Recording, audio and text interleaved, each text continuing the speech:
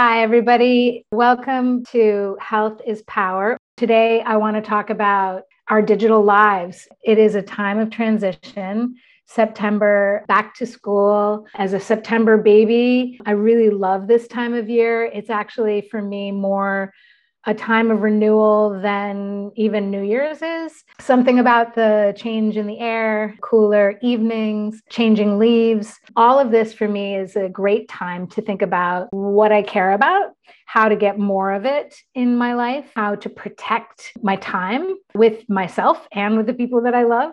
And for me, because of the modern world that we're living in, a big part of that is, what are your digital habits? This summer, we did a digital detox, and it's really this idea of like, how can you unplug, restore, and just be throughout your days, throughout your weeks, so that you don't get overwhelmed and burnt out on your screens. Young people today, the only way that they can be in school anymore is with usually a one-to-one device, right? So in their classes, they're sitting in front of a screen. They are needing to be responsive throughout the day to teachers, to others. And this makes it very difficult for us as parents to feel like we can monitor and help them with a little bit more structure around this. Many schools across the country are starting to implement some policy, but until it's really much more standard,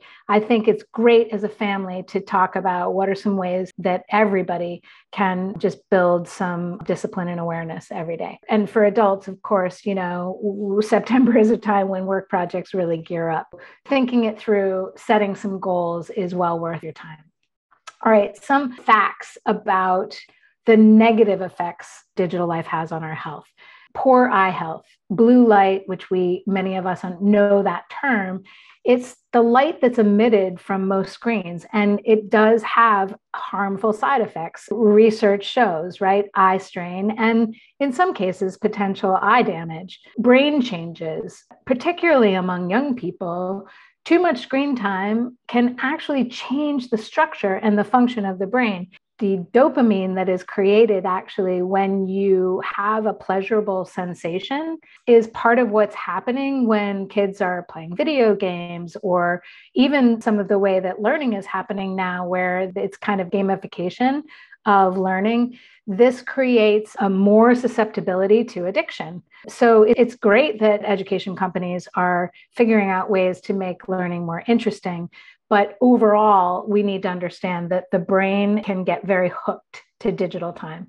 Decreased activity, more sedentary lifestyle. When we're sitting down, sitting in front of a screen and scrolling for hours on end, and we're not moving our bodies. And this is obviously very important because decreased activity is going to be linked to increased risk of obesity, heart disease, mood, right? Like, we feel better when we move. One of the things that I do in the courses that I'm putting out in the world is I create lessons that you can take on the go, walking meditation. So there may be ways that you can find opportunity to listen to something during your workday and actually do it on a walk. Sleep problems. Researchers have tied screen exposure to sleep issues and lack of alertness the next morning. What I learned through some research that I did in a cell phone survey is that kids are staying up way past their bedtime, taking their phones to their bedrooms, and they're on their phones well into the wee hours of the night, many of them. In our family, my son, Ty, who's a 16-year-old, we have a policy that's been in place for many, many years, which is no cell phones on the second floor. No cell phones in his room. He plugs his phone into the kitchen at an agreed upon time. It's got a little bit of wiggle room now that he's getting older, but the phone stays in the kitchen. And for me, my phone goes in my bathroom where I can hear the alarm, but I don't have to be thinking about it on my bedside table. This is not about judgment. This is not about you should. It's about you committing to changes that feel good to you. I don't know what your habits are, only you do. And I think, like so many things, it does come down to moderation. It's such a useful skill to learn. And as a parent in families, it's such an important skill to teach your kids, Be intentional and think about the details and get yourself set up so that you can be successful. So just resolving to not look at your screen as much or turning notifications off, great start, but it's really not enough. One of the things that I've done throughout my workday that I really have come to love is what I call work sprints. I use these little cubes, they're timers, they have different settings, and I turn the timer on, and then I sit down to a focused session of work that's often on a computer, right? Often on a screen. And I do nothing else, right? I don't answer emails. I don't think about my phone. I don't think about the dog. I'm focused on my work. And then when that timer goes off, I get up and I go for a walk, or I tend to the dog, or I answer the emails that I need to. But what I actually try to do in between my work sprints are things that don't require me to be on a screen. So I will actually set up a time when I'm responding to emails rather than doing it throughout the day.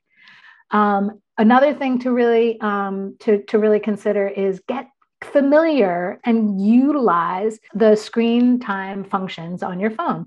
Apple has, it's not perfect, but they have a very robust screen time, tracker. I think it's very helpful to take a look and see, where are you now?